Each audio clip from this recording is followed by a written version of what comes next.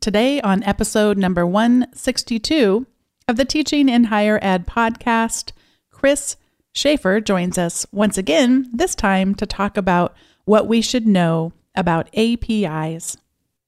Produced by Innovate Learning, maximizing human potential. Welcome to this episode of Teaching in Higher Ed. I'm Bonnie Stachowiak, and this is the space where we explore the art and science of being more effective at facilitating learning. We also share ways to improve our productivity so we can have more peace in our lives and be even more present for our students.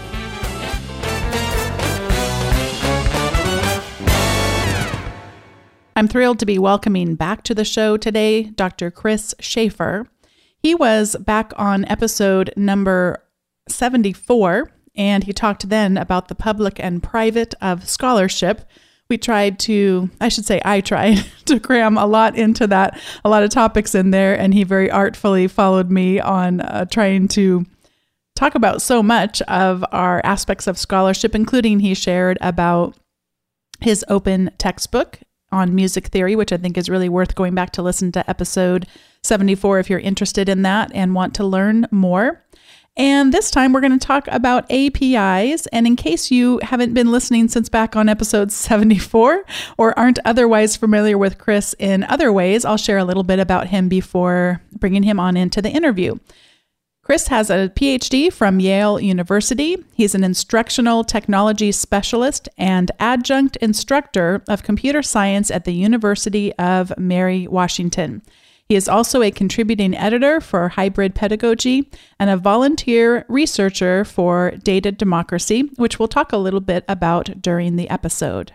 Chris, welcome back to Teaching in Higher Ed. Thank you. It's good to be back. It feels like forever since we've had a chance to talk in person, but I've been following your work and learning so much from you. And since you were on the show, you have had a pretty big move. I know it happened a year ago, but maybe if people haven't heard from you since then, you want to talk a little bit about your, I'm putting it in air quotes, people, your new job, even though you just celebrated a year. Yeah, actually, yesterday was a year since we moved into our new house here in Virginia. I took a position in the Division of Teaching and Learning Technologies at the University of Mary Washington. So I'm doing instructional technology and a little bit of teaching in computer science and digital studies, but mainly helping faculty with technology in their classes and collaborating with my team. We oversee the Domain of One's Own initiative here at UMW, and so we're doing a lot of cool things around that. And the digital liberal arts are becoming more and more of a thing here. I mean, they've always been a thing here, but at least it feels that way. But really trying to push that forward. So a lot of cool projects and a lot of fun and working with, well, they're all my friends now, but some of them were my friends beforehand. So it was nice to join Jesse and Lee and the others here.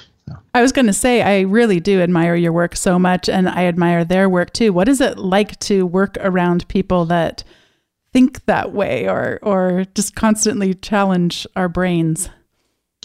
Yeah, I mean, it's really cool because we get to go through that conversation right from the beginning to the end. Jesse and I had a little bit of that at Hybrid Pedagogy, but not nearly as much as being in person together. And it's great to be alongside Lee and Nigel and Jess and Martha Burtis in the next division over. And we just have a lot of great conversations. Yeah, I mean, so many cool things coming from people who are really forward thinking. And the way to describe it is that in academia in the past with me, I've been in departments where we all studied or taught the same content, but came from different angles on it. And here we're all specialists in different areas, but we're coming at it from more or less the same philosophical perspective. And I think that really adds a dynamic to the collaboration that can happen because we're all on the same page about what we want to do, but we're bringing different things to the table and can really help each other out in that way. The title of today's episode has the acronym API, and I'm going to guess a pretty decent percentage of our population is not going to know what that abbreviation even means. So they're listening right now because they know who you are and they know that you're really smart and we have a lot we can learn from you. Or they've been listening to the podcast for a while and they figure they have a really decent chance of getting a great interview. But before we even sort of dive into what it is, tell us what it is, but at the same time, tell us why we should know about it, even if we're not going to dive deep into it. Right. So an API, it stands for Application Programming Interface, and it's essentially the language that computers use to talk to each other on the internet. So the really short explanation I usually give is that when a server has data information on it that a human wants, the server serves it up in the form of a website. Mm-hmm. And that's the human interface and the way that humans interact with that data. When they serve it up to another computer, they use an API. And so we can talk a little bit more detail about what that is, but it's essentially how computers talk to each other on the internet. And the reason that's so important is that everything that we do is being built on APIs right now. So if you're using Twitter, your Twitter app is using an API to talk to Twitter's servers. If you're using WordPress, you're probably using an API in one of its plugins to automatically tweet when you post something. Or if you're importing data from your blog into Medium, you're using an API. So many services out there today use this, and it's becoming, the core of what the internet's doing alongside HTML and CSS, these languages that we often start with when we learn how to do stuff technically on the internet. APIs really are the bones of the internet these days in terms of how our apps work, how our websites work, how our data is passed around the internet and comes back to us in different ways. You said that most sites, most services are being built using APIs. It seems like to me it used to be more closed than it is today. If someone was going to build a Twitter back in the day, they would have built Twitter to talk to Twitter. But now right. So much of APIs are being built not just to talk to its own self, whatever system or tool is being built, but for this interaction that you talked a little bit. Can you talk a little bit about any shifts that you have noticed there and maybe where you see it heading? Yeah, so Twitter's a really interesting example because their API started out a lot more open than it is now. They opened it up to get third-party developers to develop really cool tools that kind of did a lot of the R&D for them, and a lot of startups do that, and sometimes they stay that way, and then it's really cool because they're contributing to a wider, more open ecosystem that has a lot of interoperability, and people can choose the tools they want and still relate to other people with different tools through the same standard, right? But once those things started to take off and Twitter's user base got big enough, they got rid of RSS or real simple syndication, how most people subscribe to a podcast or a blog. That's a kind of API, right? They got rid of that. They cut back their API access to third-party developers and some of the features that used to be available to third-party developers via the API so that they could gain more control themselves of what people were doing on their platform. And they could be the ones that had the apps and therefore served the ads and things that were going to monetize their work. And it's really interesting to see how these different services offer different levels of openness and different directionalities. At least as of the last time I looked, Medium does not allow you to pull content from a post out of Medium via their API, but they do allow you to push it in because they want all the content to get there and everyone to read it there. Instagram, on the other hand, won't pull pictures in from anywhere else, but once you've put the picture there, their API will let you get it out to a wide variety of places. And so it's interesting to kind of read through those possibilities, even if you're not programming, just to see what kind of ideology might be underlying that service or what might be their motivation for a change that they make, even if you're not a programmer, to say, well, why can I make my pictures on Instagram and then go to Known, but not from Known to Instagram? Or, and how does that compare to Flickr and Snapchat and these other services that do and don't allow that openness? Because that's going to determine, what tools we choose to use in the long run. It's going to tell us what in a couple of years we might not be able to do anymore with our content, with our data, with our posts, our images, our videos. And if we want to post the same content easily on multiple platforms using things like plugins, it'll tell us what plugins might or might not be available, right? If I want to post my images somewhere and then share them out, I can only start on Instagram if I want them to end up on Instagram, or I have to double post, right? So it's the API that's the background of that. That's where those connections are made. So whether you're a developer writing software or writing plugins, or just a user trying to decide how you're going to reach your audience in the simplest way with the content that you produce as a creative individual, the API is going to determine a lot of that. I'll be posting a bunch of links to your articles that you've written about APIs.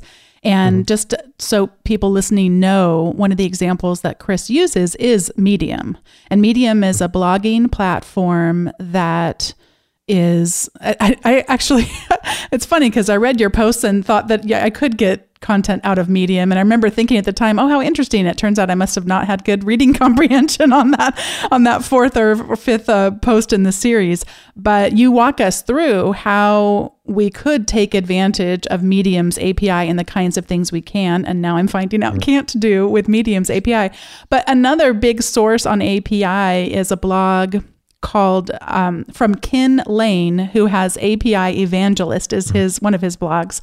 And he talks about a few other websites that have APIs just to kind of get our minds thinking. And I'm going to read off this list and then kind of let you chat about any others that you didn't get a chance to talk about. So there's Slack, which we've talked about before on the show. Slack is kind of like a combination if instant messaging had a baby with file sharing is the best way that I've heard explained. There's PayPal, Spotify, Fitbit, Dropbox, YouTube, Pinboard, which is a bookmarking service, Facebook, Google, and the example there was using Google Calendar, Snapchat, and you already mentioned Instagram, WordPress, and LinkedIn. So are there any examples that you want to draw out from those that you think, gosh, it's worth talking about?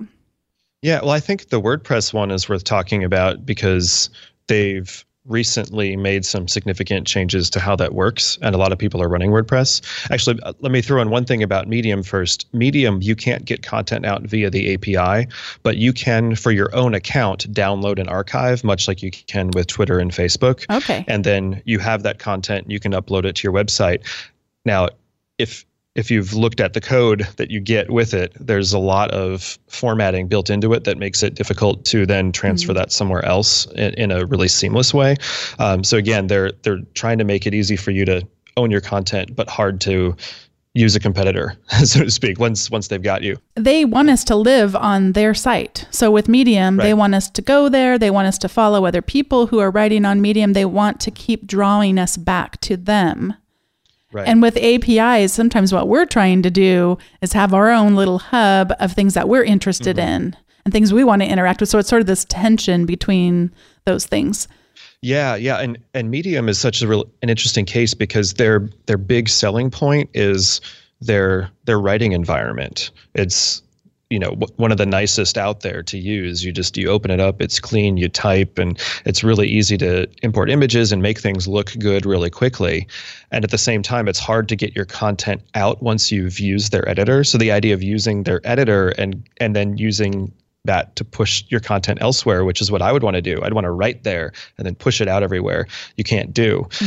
So I've played around with some open source code that mimics how Medium works, and have kind of built some tools on that are still in beta. Yeah, it's a really and then you can start to see, so what's their business model? What's their game? What are they going for? They want all the content there. They want it to be easy to import. They want it to be the place that you want to write, and they want it to be hard to automatically get it out. And then you can start to ask, okay, so they're not just a blogging platform. They're a content silo. They want to hold everything. So what are they going to do in 5 years when everybody's there?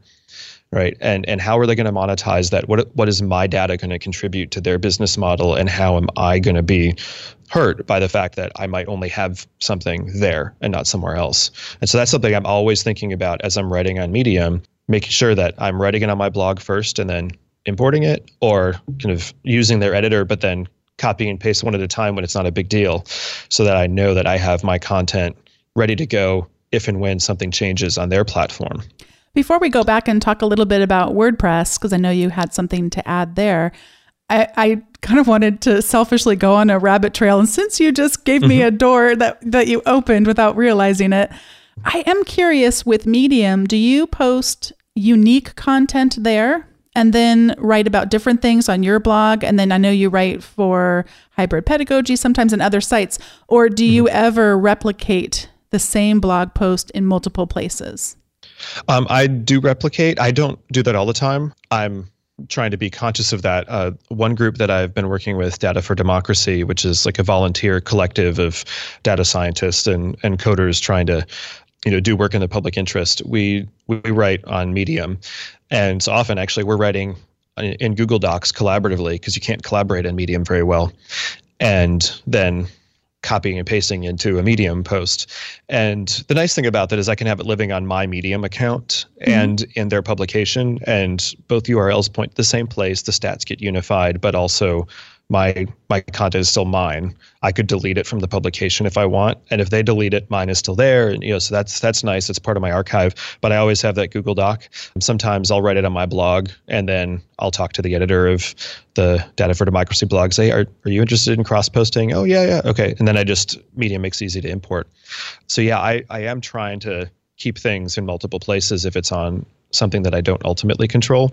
Now I read, my articles for Hybrid Pedagogy. That's a pretty stable publication. It's going to be around. I'm part of the board.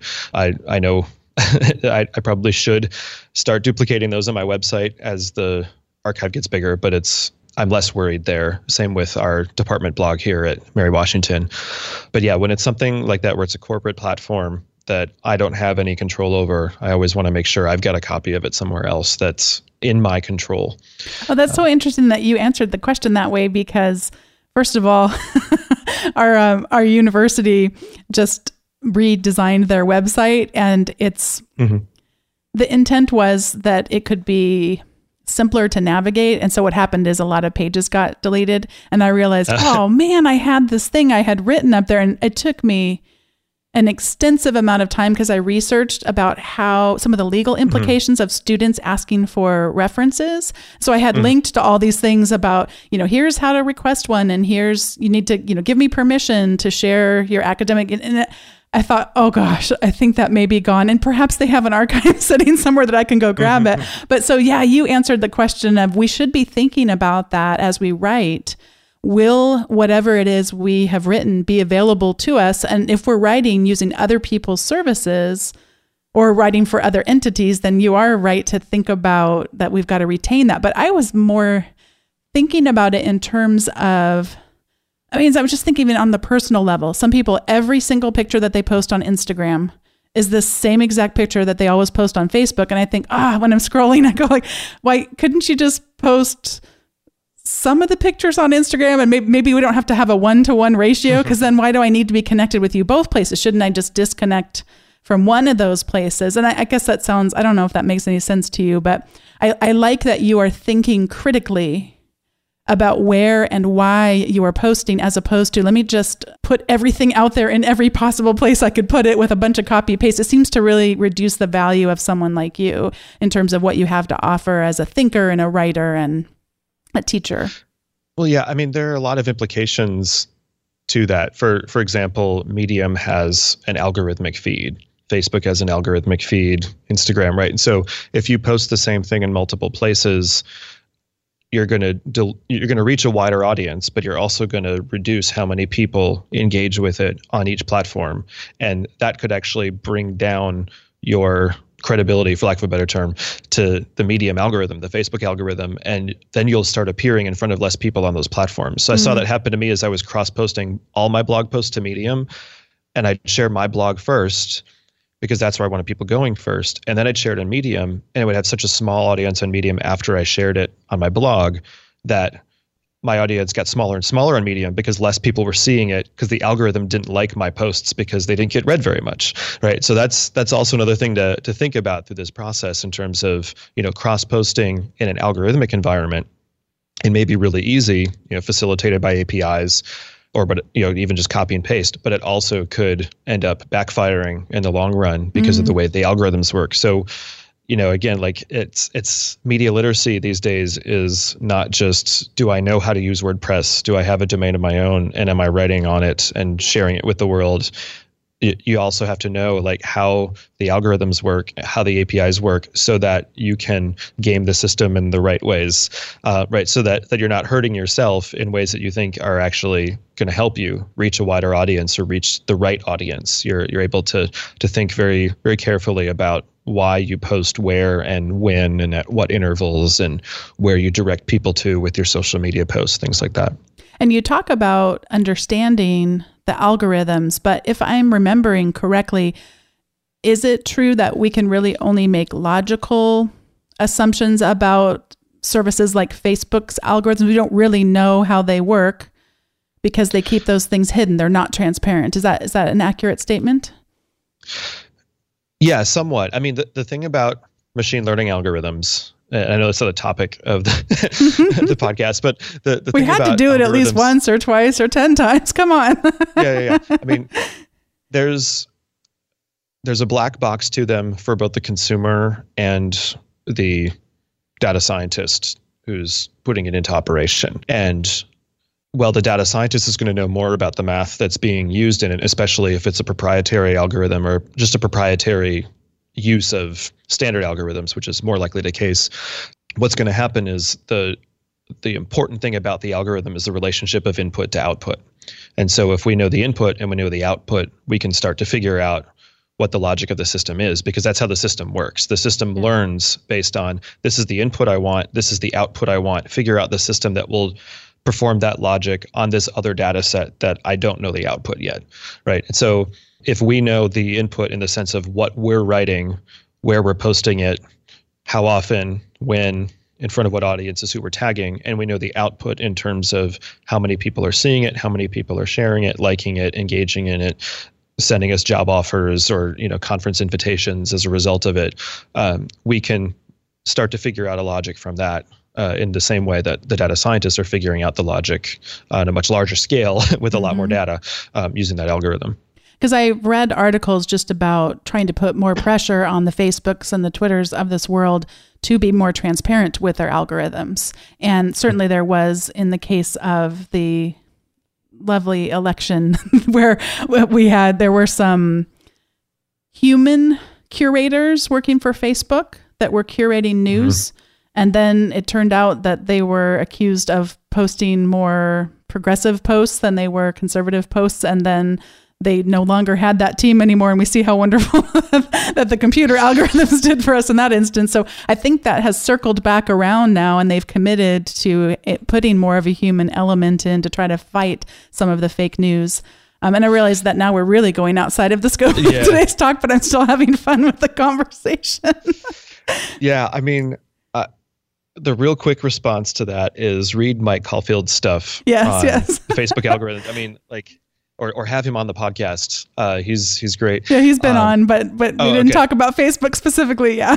Okay. Yeah. I mean, because you can't blame the computers, right? Yeah. Because the computers are programmed by people too. And they're actually, in that case, programmed by people who are more expert and higher paid and better compensated and better educated than the people who they had slogging through all the stuff and judging yes, no, block, don't block, flag for, law enforcement, things like that. And those people don't stay long in those jobs because they're horrible jobs. Mm-hmm. And so, I want to cut the data scientist a break because I am one, but also just kind of say the computers are doing what people told them to do. Yeah.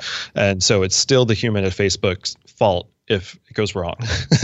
But also there are people gaming the system because there's something other than just algorithms versus humans in play. You've got an advertising-based media platform on Facebook where they want to maximize your engagement on the platform. And the way they do that is by showing you links of content to go elsewhere. But as soon as you go elsewhere, they lose you as a monetary source, at least until you come back. So they want to keep you on the site, and they keep you on the site by giving you an engaging version of that post, but discouraging you from actually clicking on it. So now the sites have to game the click game in order to get you to actually click on it and go to their site. And so that has led to certain kinds of pieces getting more likes, getting more shares, getting more clicks, certain kinds of characterizations of pieces and summaries of pieces being the things that people see. And that has drastically changed faster than any data scientist or political scientist or media specialist could keep up with what people were seeing in that context, as Facebook as a platform and company were fighting against the advertisers that they were also trying to get business from. And the same with their users. There's just so many moving pieces that people are just now kind of catching their breath and figuring out what exactly happened and how we can do something about it. You wanted to say something about WordPress and APIs, and I took you down this track. But I guess I want to say something about WordPress and APIs. So a very recent upgrade of WordPress has incorporated, instead of as a plugin, an actual part of the core functionality of WordPress, an open API for every website. And so by default, a lot of information from the site is available via API to anyone who knows how to get at that data. And it's a pretty simple way for a coder or a plugin writer to do that. And so it makes some things really, really easy. Like if you have a class full of students that are blogging on WordPress sites on their domains, and you want to aggregate that content into one course website.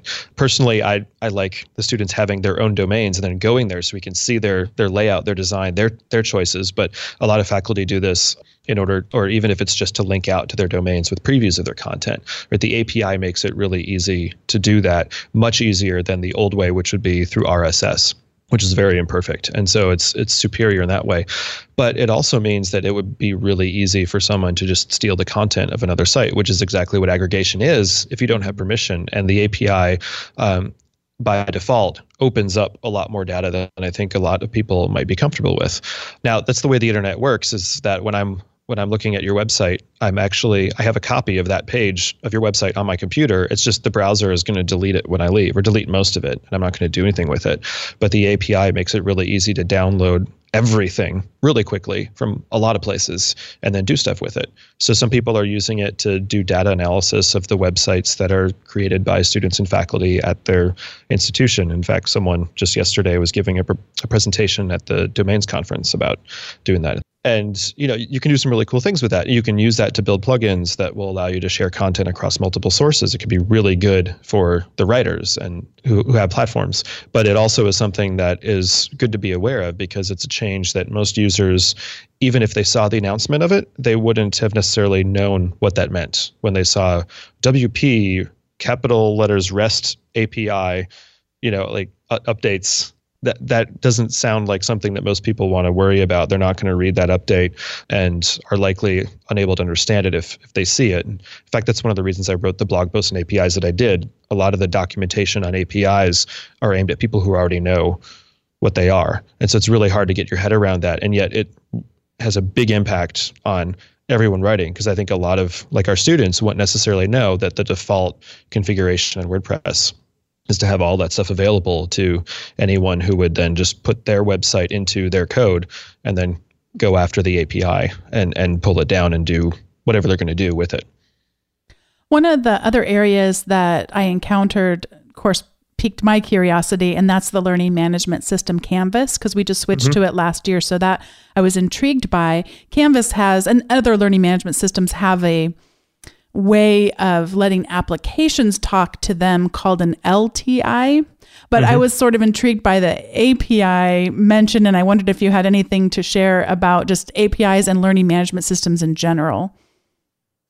Yeah, so an LTI is, so I think that's Learning Tools Interoperability, if I remember right. No, is that right? That sure sounds right to me. But Yeah. I've got some Google results here because my colleague is the Canvas administrator. But yeah, I mean, LTI is a form of API. It's a standard. Okay. It's a standard form of using APIs between an LMS and something else, right? So an API isn't enough to, just having an API doesn't mean that two apps can talk to each other and understand each other, right? Any more than having microphones and speakers and Skype mean that we can understand each other. We have to also speak English. We have to know, when you say LMS or learning management system and Canvas, I know what that is. You know what WordPress is. We have to have that shared language. And so that's LTI essentially is a kind of API. It's got some standards that allow normal kinds of things that you would expect in a learning management system and in apps that integrate with it to have. So things like quizzes and assignments and modules and grades and grade books and students, as well as hopefully keeping an eye on like student data privacy and things like that. And so it's got some standards for how those apps will talk to each other. And so we have Canvas here, and so I've worked a little bit with my colleague who's the Canvas administrator on various kinds of tools that can integrate. We have faculty have a lot of things that they would like us to integrate or help them integrate in their courses. And so it's really cool that they have that kind of a thing that makes them work together in a way that would be much harder if you were an app developer and had to write a new version of your app for Canvas and another one for Blackboard, another one for D2L, and another one for Moodle, and so on. But to have some standard really, really helps. And before we go, of course, it limits too. Oh, sure. Right? Because once you limit it, there are things that one platform will say, "Hey, we've got this cool new thing," but not every platform has it, and that's part of what makes them special. But then it makes it hard for the standard integration to work with that new thing. So Canvas also has the Canvas API that allows you to do more involved things. And I'm sure the other LMSs have that as well to try to get the unique features there. But then that's always going to be a trade-off for a developer to say like, well, I have no skin in the game of Canvas versus Blackboard. In fact, I want my app to work in both really well.